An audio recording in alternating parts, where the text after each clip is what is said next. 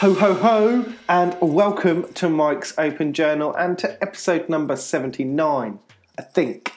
Welcome along if you're listening to this as it goes up or around the same time. Happy Boxing Day or happy Tuesday.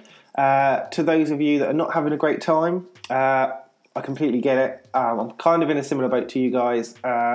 So if you are celebrating, happy Christmas time. If you're just surviving, then you're doing really well, like you are still surviving, and you're doing well enough that you're prepared to listen to my voice for a little while, so thanks for that. To everyone, happy Monday, Tuesday, Wednesday, whenever you're listening. So I was delighted a couple of weeks ago to sit down and have a chat with Sophie, Miss Petals of Perfection herself, and we kind of had a little bit of a chat. I know some of you might have already seen the YouTube video we did about Who's More Likely, so you can check that out on my YouTube channel. So I'll leave the link in the description, and it was just really nice just to sit down and have a chat with Sophie. So this was, I think, the second time I'd just sat down with someone and had a chat about mental health, kind of face to face.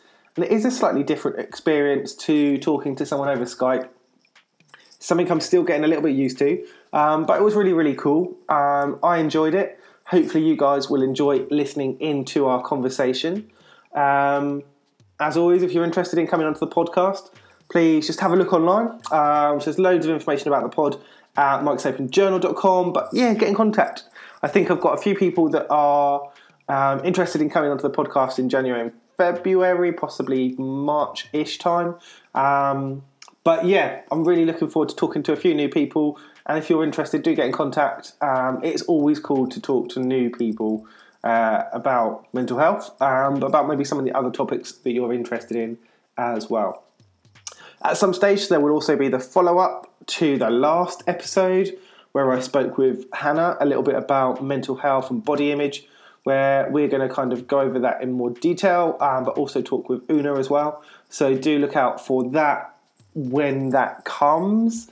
But yeah, thank you very much for listening. I hope you're doing okay at this time of year, and I can't quite work out if there's going to be another episode before New Year, so if not, have a great, happy, restful, relaxing day. I don't know what day New Year is that on Monday as well? I'm not sure, but yeah, I hope that goes okay for you guys, and again, thanks for tuning in. I'm going to drop you straight into the conversation with Sophie from, I think, a couple of weeks ago now. I wasn't that active in it. I don't really like group chats that much, unless it's obviously like the one that we've got with Rebecca. I don't mind that because it's no pressure with that one. Yeah. But if there's a group chat where it's like a big group of people, so I think it got like ridiculous. It was like 20 people in it. Yeah. And obviously it was all people talking about their problems, which is fine, but then I think it's quite triggering for some people as well, wasn't it? Because it got to that stage where I can't remember if it was like a support chat / group or whether it was originally meant to be for an event. Because I know there were a couple that were for events that we were leading up to. I got a funny feeling that wasn't for an event. This one that I think we met on wasn't. It was just a support one. Yeah, it was just a support one, which was, like you say, it was cool at first, and it was good to have like a support network, especially for some people that really needed that. Yeah. But at the same time, I think I got to the same sort of stage where a lot of people needed more support. You could only do so much. And it became more triggering for some people. And I know, like, on some occasions where, like, I was like, I just don't feel great. And I don't want to talk about that. And then it kind of gets blown up a little bit in the group. Yeah. And you sort of lose that conversation where there's not one or two or three of you. There's like 20 people, and some people will know you more than other people. Yeah. And the way that you react to like people is going to be different. So I think that was quite hard, and that's why I think that group kind of changed over time as well, didn't it? A lot of extra people were in the group, and then there was almost like a second version of that group where you had people leave and then more people come in. I think there was a lot of pressure to talk in it. So obviously if you've got a problem, you want to say to people, I'm struggling, can you help? But then at the same time, I felt like I was a burden on all them. I didn't want to keep saying, well, I'm struggling, because obviously with some of what we've got it happens every day, like there's problems every day, so it gets to a point where it's a bit too much. Yeah. And it's like, well, I've said it already yesterday, so why should I say that? Today's the same as yesterday. Yeah. It's not like an extra. And I'm not getting any help from the chat. It's nice to have the support, but it's just going to be the same thing, so what is the point? I think it got to that point for me, and I was just like, there's no point me kind of being involved with the group. Yeah, because I still talk to probably, I guess, most of the people that are probably in that group. Definitely not everyone, but I would have thought probably quite a lot. But it just became a bit more like, I'd rather just do tweets and stuff. I didn't want like a notification every time someone was posting into the group, and it's the same as I have with there's a couple of like WhatsApp groups that I am still in, but they're like really important for a couple of weeks when there's stuff going on, and then the rest of the time I just don't need to know what's going on, like it's like whether they're work related or not.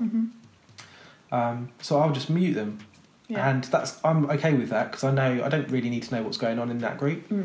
But then there's that, like you say, that pressure sometimes that you are friends with some of those people and you're like, I don't want to mute you in your problems. And kind of, the different friendships that were involved with that as well. I think the amount of tweets I see as well where people are struggling, and I'm also struggling at the same time, so I find it hard to be there for them and be supportive for them. And I feel like because they are my friend, or I've spoken to them about problems before, I feel like I am pressured to check if they're okay, but at the same time it's like I need to look after myself, and I need to know the balance between the two and know when it's like they're fine, they've got other people, other support, I need to focus on me. I think it's that balance, isn't it, like you say, between you don't want to leave it and like make that assumption, someone else is going to come along and someone else will help out.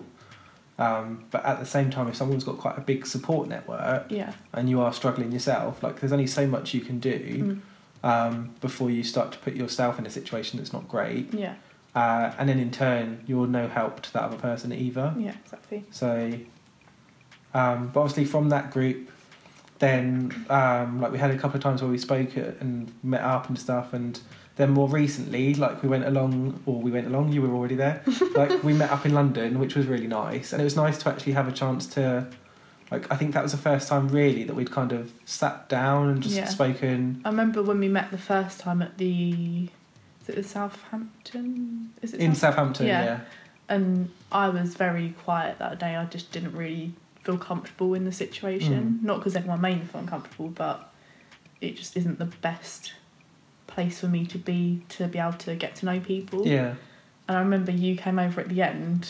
It was when we were in the Greek restaurant. Yeah. And you came over and you were like, I feel like I haven't spoken to you all day. And I was like, well, you haven't. So sit with me. You were like, let's get a picture. And I remember that really clearly. But I don't remember talking to you for the rest of the day. You were just in your own little world or off with other people. I think it's one of those as well, like when there's a lot of people in the group, and you do, like, I definitely spoke to some people a lot more than others. And I think it's kind of the really cool thing and the downside sometimes of, you go along and you get to meet quite a lot of people, and a lot of the time I still feel like when I go along to stuff, it's the first or the second time I'm meeting people. Yeah. And that's really, really cool. But at the same time, to have the opportunity to like meet up when there's just 2 or 3 of you, actually you get to spend a lot more time with someone. It's a lot more relaxed as well. And you can have like a proper conversation. You've not got to think like, I need to make sure I've spoken to everyone, or I've not spoken to that person at all. I think as well with that, it was like a mental health meetup, so it's kind of like we all wanted to speak about our own experiences and kind of it was focused around that, whereas when we met up with Rebecca in London, it was just a day out. Like we didn't have any pressures of we need to do this, talk about this, and it was just we are going to meet up and that's it. Yeah, and eat loads. Yeah, we did eat quite a lot. You ate a lot. What? I only had like the macaroni and cheese I can't remember what bites, and then that was it. That's all I had, wasn't it? How was I not hungry all day? I don't know. So I usually eat a lot. That was a good day though. I enjoyed and I'd not really spoken to Rebecca before, I don't think. No. So it was cool to meet her and like someone that like I didn't know. It was nice to go along and actually like then you were kind of like the introducer of different people, which was nice, and it's nice to have that. You've still got that thing that you get from groups where there's someone new to like talk to, but at the same time it's not jumping around and like 3 people. You can drop in and out of the conversation, but at the same time you're pretty much always involved because there's only 3 of you. Yeah. Which is really nice. And I think like I've noticed a lot more like I like the mate date type things where there's just a couple of you and it is more relaxed and you can sit down and have a chat and you don't have to work in and out of conversations type of thing. I think you find out more about the person as well. Yeah. Like, so there isn't that pressure of talking about a particular thing. You can just relax. Do you find that like easier as well? Obviously, where you suffer with social anxiety, like, is that an easier thing for you because it's just maybe someone you already know you're more comfortable with, or just the number of people? I think it's more the number. Like so I struggle with just talking in general to anyone. Like if I'm talking on the phone to someone, even if it's a friend, I struggle with that sometimes. But I think I've definitely got better over time. Like I wouldn't have been able to come out today like a few months ago. It's only over the past few months where I've been alone and I've had to kind of force myself out. But it's more I have to be comfortable with the person to feel like I can talk to them. So in a big group or like the meetup, it was very false and I felt very kind of, I don't know, I felt like I couldn't really speak up because there's a lot of loud characters there. Yeah. And I was kind of Do hidden. you think, like, say you'd have known everyone and, like, you were friends with everyone there and there's 12 people, would you still be okay with that? Like, even then, I'm really quiet. If I was to go out with friends that I know offline, I'm still really quiet. Like if we go out to the pub or whatever, I'll sit in the corner and just kind of drop into conversations here and there, but I would try to stick with one person and talk to them. Yeah. It's like what I always say in CBT, I'm always making sure that I'm with someone I know and that I'm close to and that I can talk to if we're in a big group. So whenever I go out, I always take one of my friends, Kate, who knows how I struggle with things and she knows what to do if I feel anxious or whatever, and she is really good at just making me feel comfortable. Yeah. So always make sure I've got one person to kind of stay with and be protected by.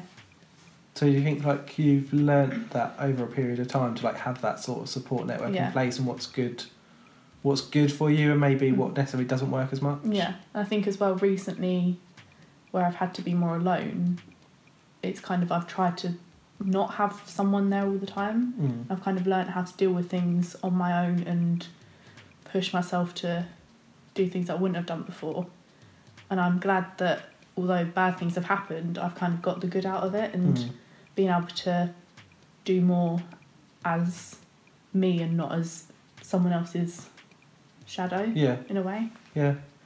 I don't know how much you're happy to share of like your first experiences of mental health and kind of how you found that and what it was like at first. So I had my first panic attack when I was 7, I think it was around that age, and we were on holiday in Devon, and it sounds really stupid looking back on it now, but basically we had a car crash. I'm saying this lightly, it wasn't like a full-on collision where it was like a tumbling car, it was like we rolled back into a wall and crashed it. Okay. So it sounds really You're making it really elaborate. Yeah, basically bumped like, something. Literally, but like to a little 7-year-old anxious Sophie, it was like quite traumatic, I guess.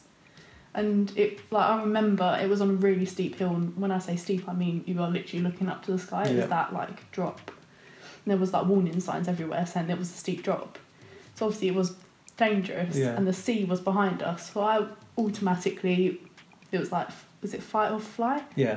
Automatically I was like, that was in your mind. And I just imagined us rolling back into the sea, drowning.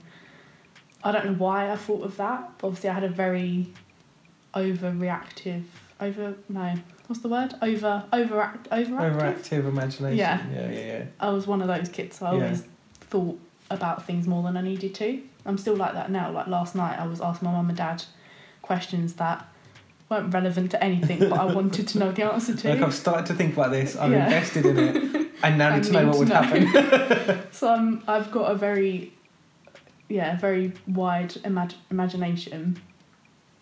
And I just remember thinking, we're going to roll back. And obviously that got me into a panic. And I felt very trapped in the car. And that's kind of where everything stemmed from. So when I went to school, I got separated from friends.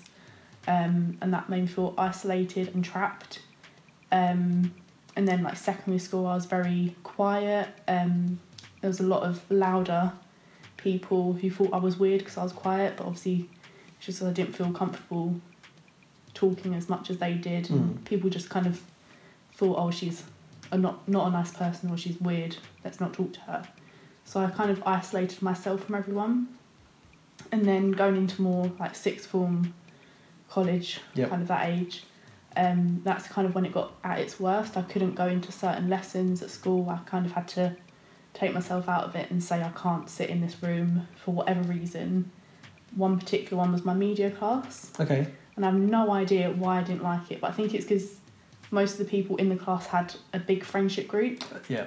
So I was like the outsider. Yeah, because I was going to say, I would have thought you'd find that you'd be really into that class. So. I was into what it was, yeah. But the actual class environment I hated. And I tried to stay there for as long as I could, and it got to a point, I think it was like near the end of the second year, so obviously near the exams, and a lot of stress is happening.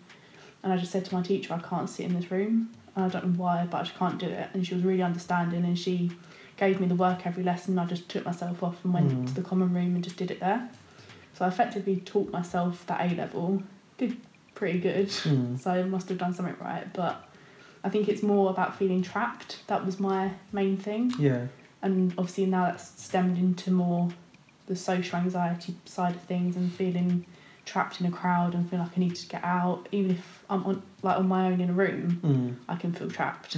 It could be the biggest room with the most space possible, but I will mentally feel trapped. And that will obviously stem into like a panic attack, and that then leads to depression, and it's like a vicious cycle.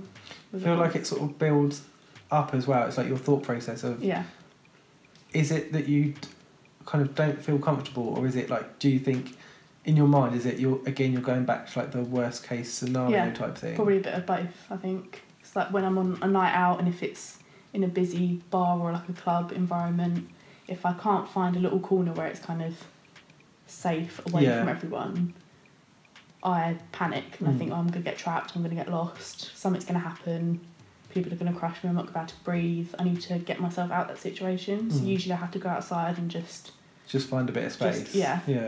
I know when I've been out a couple of times, it is nice to find very different, I think, to what you're going through. But I have times where I just want to find somewhere to sort of sit down and be away from everything that's going on. Not feel pressured to join in with everything. And it is nice when there's somewhere that has a couple of like corners or something like that. You can just move around and actually find a little bit of space just to kind of chill out for a little bit and like just see what's going on, or just like mess around on your phone for a bit and just have that sort of time out from what's going on. I think makes a big difference. I think that's why I like planning things as well, because I like to know where I'm going, what I need to do when I get there. It's like coming down here today, I needed to plan the exact route that I was doing, the exact times.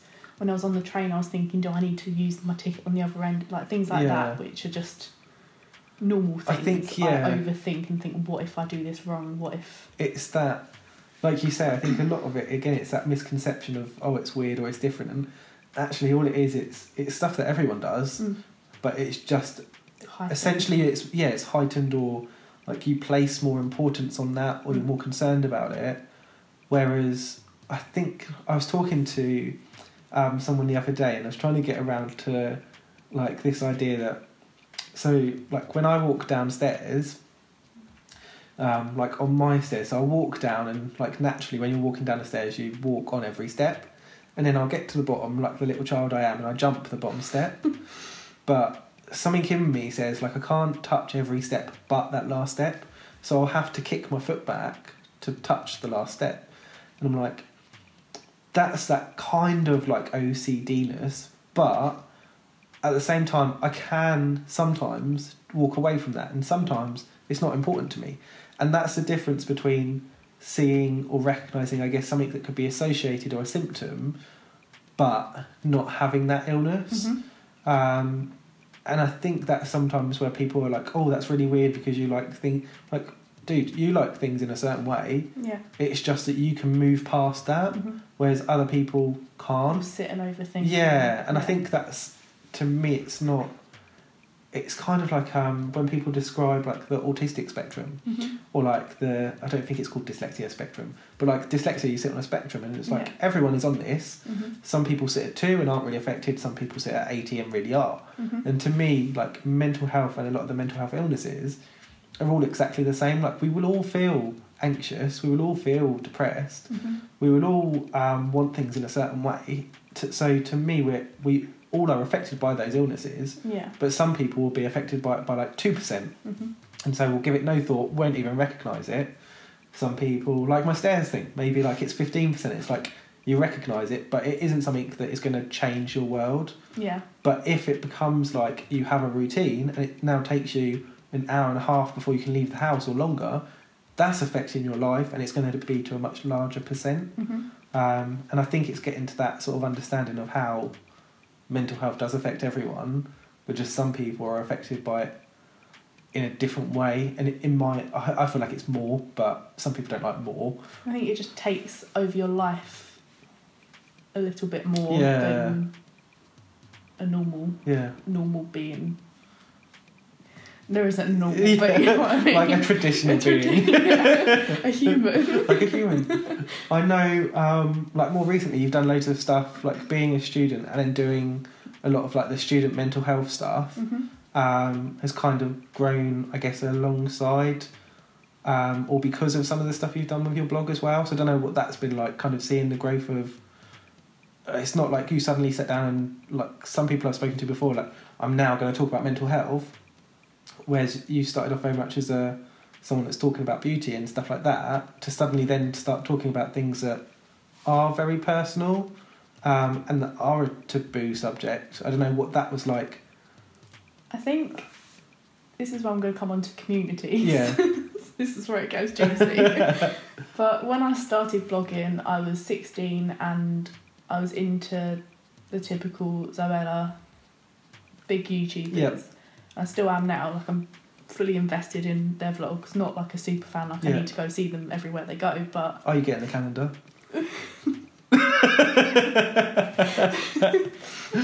Anyway, so I wanted to be like them. Yep. And it wasn't that I wanted to be successful like them. I just wanted to have my own place on the internet. Yeah, and sort of do what they're doing kind of thing. Yeah. And at that time I didn't have anything interesting, so I was doing my GCSEs. There's only so much a 16-year-old can do. And I remember I'd just gone through like a difficult time in my life with friendships, and I was saying ex, but it was like a 2-month childhood thing, but he affected me in some ways. Okay. So I kind of needed something to focus on. And I thought, well, if I can't do YouTube because I wasn't confident enough and I didn't have a proper camera and things like that, if I can't do that, I'll just do it in a blog and do it kind of that way, and do like a video written up in a blog. I need to sneeze. God,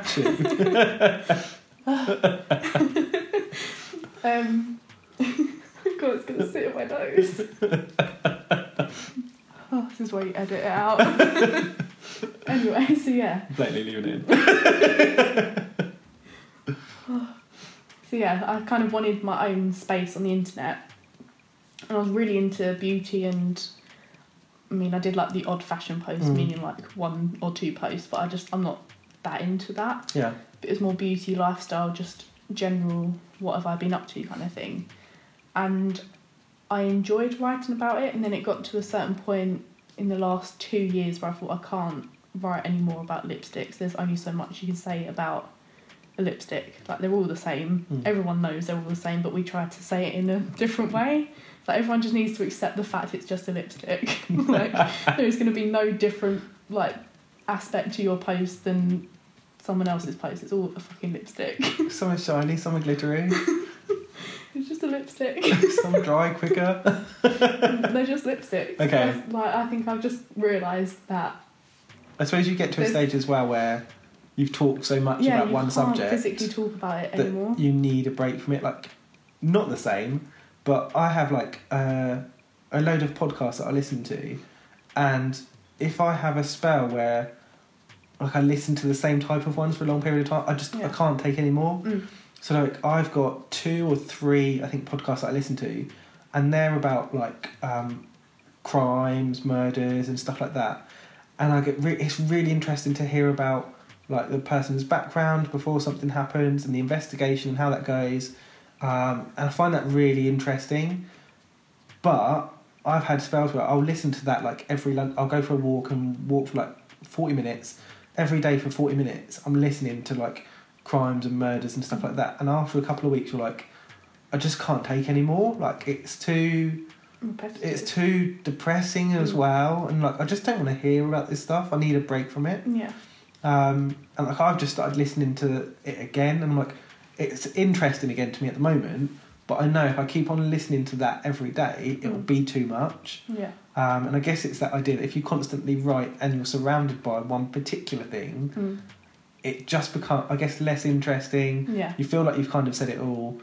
And I feel like there must be a difference in lipsticks, but see, if it's you're constantly writing about them for over a 6-month period, really what's going to change in that 6 months? Whereas something released today and something released in a year and a half, there probably will be a difference in terms of like how it's made or branded or whatever. But how many times are you talking about it in that year and a half? Yeah. So I totally get that idea of wanting to branch out or talk about something different. I think that's why I kind of moved on to more lifestyle before I went into mental health. So I'd blog about just what I'm doing during the day, if there's an event that I've been to. So like, I think it was a Makeup Revolution birthday party. I think it was their second one. I blogged about that, and it was just more events that I went to. And at the time, I got invited to quite a few. I mean, quite a few meaning more than I do now. Yeah. And I think it's because I was in that beauty community bubble. Yeah. So I had that to write about. And then in the last year or two, when I joined the group chat, the mental health group chat, that's when I kind of thought, well, maybe I could write about that, because I hadn't been officially diagnosed with anything, but I knew that there wasn't something quite right. Yeah. And then I got officially diagnosed. I thought, okay, well, I'll blog about that and how I feel about that and take things from there. And it kind of just became like a journal for me. And then I moved on to YouTube and kind of did it on there as well. And I found that sharing my story helped others, also helped me when I kind of look back on it and think, oh, I've actually come quite far. Yeah. So I think we get so wrapped up in like the current situation and it as a whole, and we kind of forget how much we've actually achieved. So like the life update that I did on YouTube a few months ago, I still look back on that now, and obviously that's upsetting for me to watch, but I have come ridiculously far since then. Yeah. So it's kind of good for me to have that online. And a lot of people say to me, you shouldn't put personal stuff online, but then whatever I put online isn't the full story. And like recently, only you, Rebecca, and a few people know the full extent of how I felt over the last few months. Yeah. So whatever I've put online is a tiny, tiny snippet of the reality of it all. Yeah. So I think it's kind of using it as a journal, but to a certain extent, because obviously it is your life and you don't really want everyone to know. I think it's having that level, like you say, it's what are you doing it for? And I think we've spoken before about like really enjoying that sort of that aspect of sharing and helping other people, but actually at the heart of it we're writing for ourselves, and it is an online journal type thing. And then you get to the idea that you don't need to talk about everything, and it's talking about the things that are important to you. So if you're not involved in stuff, or you are involved in stuff, if you have something that's really important that you feel has affected you and will affect other people, like that is important to talk about. And I think that's where you see sometimes like people apprehensive about talking about mental health. And I think it's okay to be apprehensive, and it's important that people realise you don't have to talk to everyone about it. You don't have to talk to everyone about everything. It can be, like you said, that you have some people that you talk to more than others, or you have some people that you talk to about one certain thing that's going on and other people that you talk to about something else. And it's not lying about it, it's just choosing to or not being able to share everything with everyone. Yeah. And I think that's really hard for a lot of us to take. When you get to that stage, you're like, I'm actually going to share this, and then it's like, but I'm not going to share it completely, or I'm not going to share it with everyone. Mm-hmm. That almost feels like a defeat, rather than the success of you have shared it and you've shared it with all these people. It's almost like, yeah, but that's not everyone, and it's not everything. Mm-hmm. And I don't know, it comes back, I guess, to that idea that like you're always looking for the negative in what we do, rather than there's so many other positives. But it's that natural reaction to go, oh, but I didn't. And I think that can be really hard, and that's where it's nice to have a few people that are able to say, like, actually, yeah, look at what you've done. Like you say, being able to look back and say, yeah, 6 months ago, like, this is a bit of a reminder for me. I can look at the first 10 seconds of the video, or I can just look at the title, and actually it sort of takes me back to there, and I realise, like, some of the changes that are there. Yeah. And I mean, that's such a small period of time as well, for like people to be able to look back and, like you say, looking back to when you started and at 16, and to see that change in like you, but to see the change in your interests and your hobbies and what you were doing, what you're involved in, and what you're able to do, I think is probably quite a big thing as well. Yeah. I think though, with being on Twitter as well and kind of sharing things on there, that's what I still struggle with, because I personally know people who share quite a lot of how they're feeling online, and I know that they may, I don't want to say exaggerate, but like it can come across worse than it actually is. So people kind of jump on that, and it's hard to kind of know the tone of voice of things, and and it's hard to know the tone of voice of things and kind of know when people are being truthful. I think, yeah, and I think it's hard as well. Like you say, it's not like now we're sat down looking at each other talking, and it's very different when you're sat looking at your phone and someone else is sat looking at their phone and someone else is sat looking at their phone. Like, you don't get a sense of like the tone of the conversation, or is it said in a light-hearted way? Is it said like in a generic way, like, oh, I'm really struggling, like in the last month I've really struggled, or is it like, I'm really struggling, like right now I don't know what I'm going to do? That can be really hard to gauge as well, and I think especially where we're involved in a lot of conversations that are more like that, and that's great that people are prepared and are able to speak up and say when they're struggling, but it's also looking at how that space is sort of used or managed, and realising that really what people need to do is be directed as much as possible to those support services that are available and that are for that. Not necessarily rather than going to Twitter or places like that, but that should be our reaction, rather than maybe like a lot of people will say, oh, like, private message me and stuff like that, and I feel, yeah, if they're comfortable to do that, but you're kind of encouraging a continued conversation when actually the best thing is to be there for that person, to hear them, but to remind them and direct them to put towards people that are actually qualified and employed to do that role. Like, I know I've been in situations before where you're talking to someone and you think like you want to do the best you can and help them out as much as possible, but you do have to remember that, like, if something happens to that person and you haven't encouraged them to go towards the correct and proper support, it's going to be all on you. It's a lot on you, and I think if you say, I think you need to like talk to Samaritans or whoever, and they choose not to and they want to carry on talking, then that's okay. Like, still keep reminding them of that, but you're doing the best that you can. Whereas if it's like you haven't mentioned it at all, like, that's what those support services are there for, and that's what we should be directing people towards. And that's why I've seen it before. I can't think whether it's on like the bio or something, but on one of like the police profiles, it's like, please don't report crime here, go to. And I feel like it should kind of be the same for like mental health. It's like, don't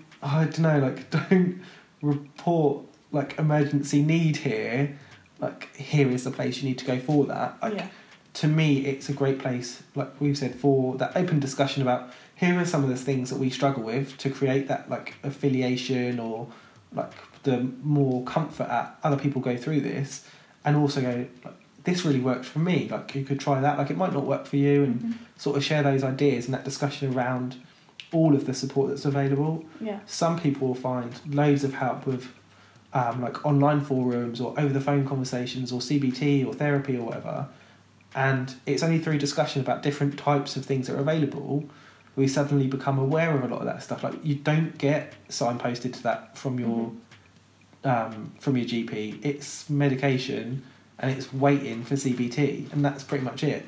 So I think everything else, it is important for us to talk about. I think recently I've had quite a lot of like direct messages with people because of things that have happened, and a lot of them helped me in some kind of way because I had someone to talk to. Yeah. But it got to the point where I was saying the same thing over and over again and saying what I was struggling with. Yeah. It kind of got to a point where I was so immersed in that and I couldn't take a step back and think, right, I need to just move on from it and kind of deal with it and not keep talking about Going over it. So obviously it's good to talk about what you're going through and raise awareness, but there's a point at which you need to take a step back and realise that it's probably doing more harm than good to carry on talking about how you're feeling. And I think as well, if like mental health is the only thing you've got going for you in your life, although it can be good to kind of have that and raise awareness, it's limiting you to a healthy life. I think it's like it's opening it up to if like the positive side of raising awareness, of creating that awareness of the support and stuff that's there. But if you overinvest in it and it becomes your life, then it does, I guess, potentially limit your ability to, I hate recover, but your ability to develop the other areas of your life. And like I know there's some really cool people that have been on lately, like Beth's come on and spoken, Laura, Jodie, about all the stuff that they do with Times to Change, and there's some really, really cool stuff going on there. But I feel like it's because they've grown and developed in the stuff that they're talking about. And it's not just about their mental health, it's about mental health as a wider topic. Yeah. It's about how it affects other people and communities. And they work with a lot of different charities and are involved with a lot of stuff locally in their areas as well. It's not just about them. Yeah, that's what I'd prefer, I think. Yeah. Because I think it's difficult when everything that you do is about your story and your like mental health journey as such, because you're not going to be able to move on, because if the opportunities you're getting are only about that, you're not going to want to it becomes get better part of, because you think, oh, I'm not going to get that opportunity. And I think it also makes you feel more like that is a big part of your life or part of you. So rather than it being like, I'm affected by depression, it's like, oh, depression is, I don't know, it becomes a bigger part of your life and than you want it to be. Yeah, we always say that we don't want to be defined by our illness. Yeah. So why are we focusing on it so much that it becomes part of every single thing that we do? Yeah. And I think recently I've detached myself from the communities online, not to be like horrible and say, oh, everyone's making me depressed, because obviously everyone has their own like struggles, but I found myself constantly talking about it, constantly involved in mental health in general, and kind of listening to other people's problems. And obviously I want to be there to support people, but it was stopping me from being able to move on. And taking that step back over the last few days has made me realise that I have got a life outside of mental health, and talking to someone new who isn't part of my life really at all, other than just getting to know him as a person, he's made me realise how much it has affected me, because even he can see that I've talked about it too much and that I'm not able to move on from things, and he was worried about me because he thought that I was kind of making myself more depressed than I needed to be. So I kind of... You're over-invested in it. Yeah, the thought process of over-investing myself into it. It is that balance, isn't it, of being happy to talk about it and say, actually, it's a big part of my life, but there's also other stuff. And I think especially for you, I guess keeping in mind that you didn't come into this to talk about mental health. Yeah. It was a spin-off from what was or what is a passion and an interest around beauty and spreading into lifestyle, and mental health became part of that. Yeah. And I think that's maybe where, I don't know, I guess potentially like your interest or your passion is going to be different to some of those other people that you're talking to, where they have a real, like, mental health is my thing. Yeah. This is what I want to talk about. This is what I want to be involved in. When I think you sit maybe outside of that a little bit, and it's recognising that actually the people that I'm surrounding myself with are involved and want to do this in a way that I don't, and that isn't what I wanted to do. And I think that's where you get into that idea of these community groups and actually the purpose of them and what they're trying to achieve, and the different roles that people have. Like, it can be really cool to be involved in that group project or activity that's going on, but actually you don't want to be at the forefront of that because that's not your thing. And I think it can be quite hard to sometimes say, actually, this isn't something I want to be hugely involved in. And I've had it before with a couple of projects where I'm like, I really want it to do well because I really like the person that's leading it, but actually the thing that's going on is not really for me. Yeah. And that can be quite hard, but it's recognising actually, look, I write or I produce this stuff for me. I'm not someone that's paid a lot to do this. I don't have a commitment or a need to do that. I'm just doing what I want to be involved in. I'm happy to support you, but it's not something for me. And that can be really hard to gauge as we move away from, I guess, that personal side of it and what becomes almost like the professional side of like blogging and that sort of stuff. Yeah. How do you feel like at the moment? What do you mean by that? Like, we've spoken about, I guess, like your progress through school, from being 16, from stuff changing when you've kind of gone through education up until uni, and then having like struggles and different things going on in the last year or so, but kind of looking at where you are like right now, like today. How do you feel like you've progressed, or what's changed for you in that time? I feel like I've become more independent. I'm definitely pushing myself to kind of do more by myself and know that I'm not going to die if I get on a train somewhere where I don't know where I'm going, like today. Yeah. And yeah, I think I've just become more independent and definitely focusing more on my future, but not in the long run, more just like in the next year I want to get a job, because obviously I'm going to be graduating from uni and I want to find myself a job and be happy in that, and I'm not focusing on I need to do this by this time and this time and this time, where I was like that before. Yeah. And I think it was when I was in a relationship I kind of had a plan of what it was going to be like. And I think now where I'm on my own, I kind of have time to just think and realise that I don't actually have to plan things that far ahead, and I'm kind of taking each day as it comes. I think it's more like empowering as well. Like, I used to be a lot more like what's going to go on in like a year's time or 5 years' time, when actually the more you think about like what's going on now, what you're happy with and what you can do, like you're saying, like the short-term goals of what's the next month or the next 6 months looking like, rather than what's going to happen in 2 years or 5 years or whatever. Sometimes like what's going on in the next week can be a really nice way to go about it, and you think about, oh, there's something going on next weekend, maybe I'll go along and be part of that, rather than, oh, I don't know, I just think it's a slight change in the way you are. You're more willing to do stuff on short notice, and if it fits in with something you want to do, why not just do it, rather than think, I've got to plan it a long time ahead. I think as well I've had quite a lot of opportunities come about recently, for whatever reason, I don't know why, but things with like Samaritans and BBC, they kind of cropped up, and usually I'd be quite wary about that. I'd be like, well, I don't really want to share my story or whatever, because what if people think I'm weird, or I'm always worried about what people think. Yeah. I think recently I've kind of just thought, well, why should I care about what people think? So obviously if they wanted to know more about me and get to know me as a person, then that's better than thinking, oh, what if they judge me? Like, it shouldn't matter if people judge me. Yeah. I think as well recently on like Twitter and things like that, I've kind of distanced myself from a lot of people, and if they unfollow me or if they block me, I don't sit there and question it for hours on end, because it's Twitter, like I don't care that much. Whereas a year ago or a few months ago, I'd sit there and think, what have I done wrong? Yeah. and I'd always blame myself, and really it's just they unfollowed me because they probably didn't like my tweets, and that's fine. Yeah. So it's kind of, I'm more accepting of things, and I don't sit there worrying about things all the time, and I'm definitely kind of pushing myself to do more. That's and cool. become my own person, That's not really being good. someone else's shadow. In the next week, 2 weeks, month, 6 months, like what are the things that are going on for you, or that you're looking forward to, or that you want to do? So I'm going to a screening for a mental health documentary, which you are coming along with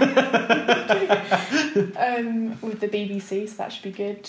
And then I'm also working with, I think I can say this, I'm working with Samaritans on a kind of like case study. So I'm going to be their case study for their like fundraising mail pack, I think it is. Okay. I'm not really sure what it will include, but I think it's going to be like my story and kind of how it's helped me, and yeah, so that should be quite good. And other than that, it's just finishing uni, graduating, getting a job, All the fun stuff.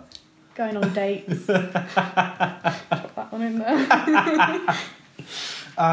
So if people want to find out a little bit more about you after listening to the podcast, where can they go to find you? So you can find me on Twitter at Petals of Perfect. Those right, isn't it?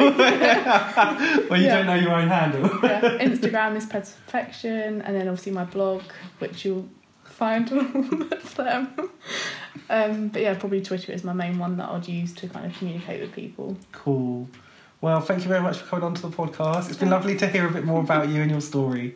Thanks.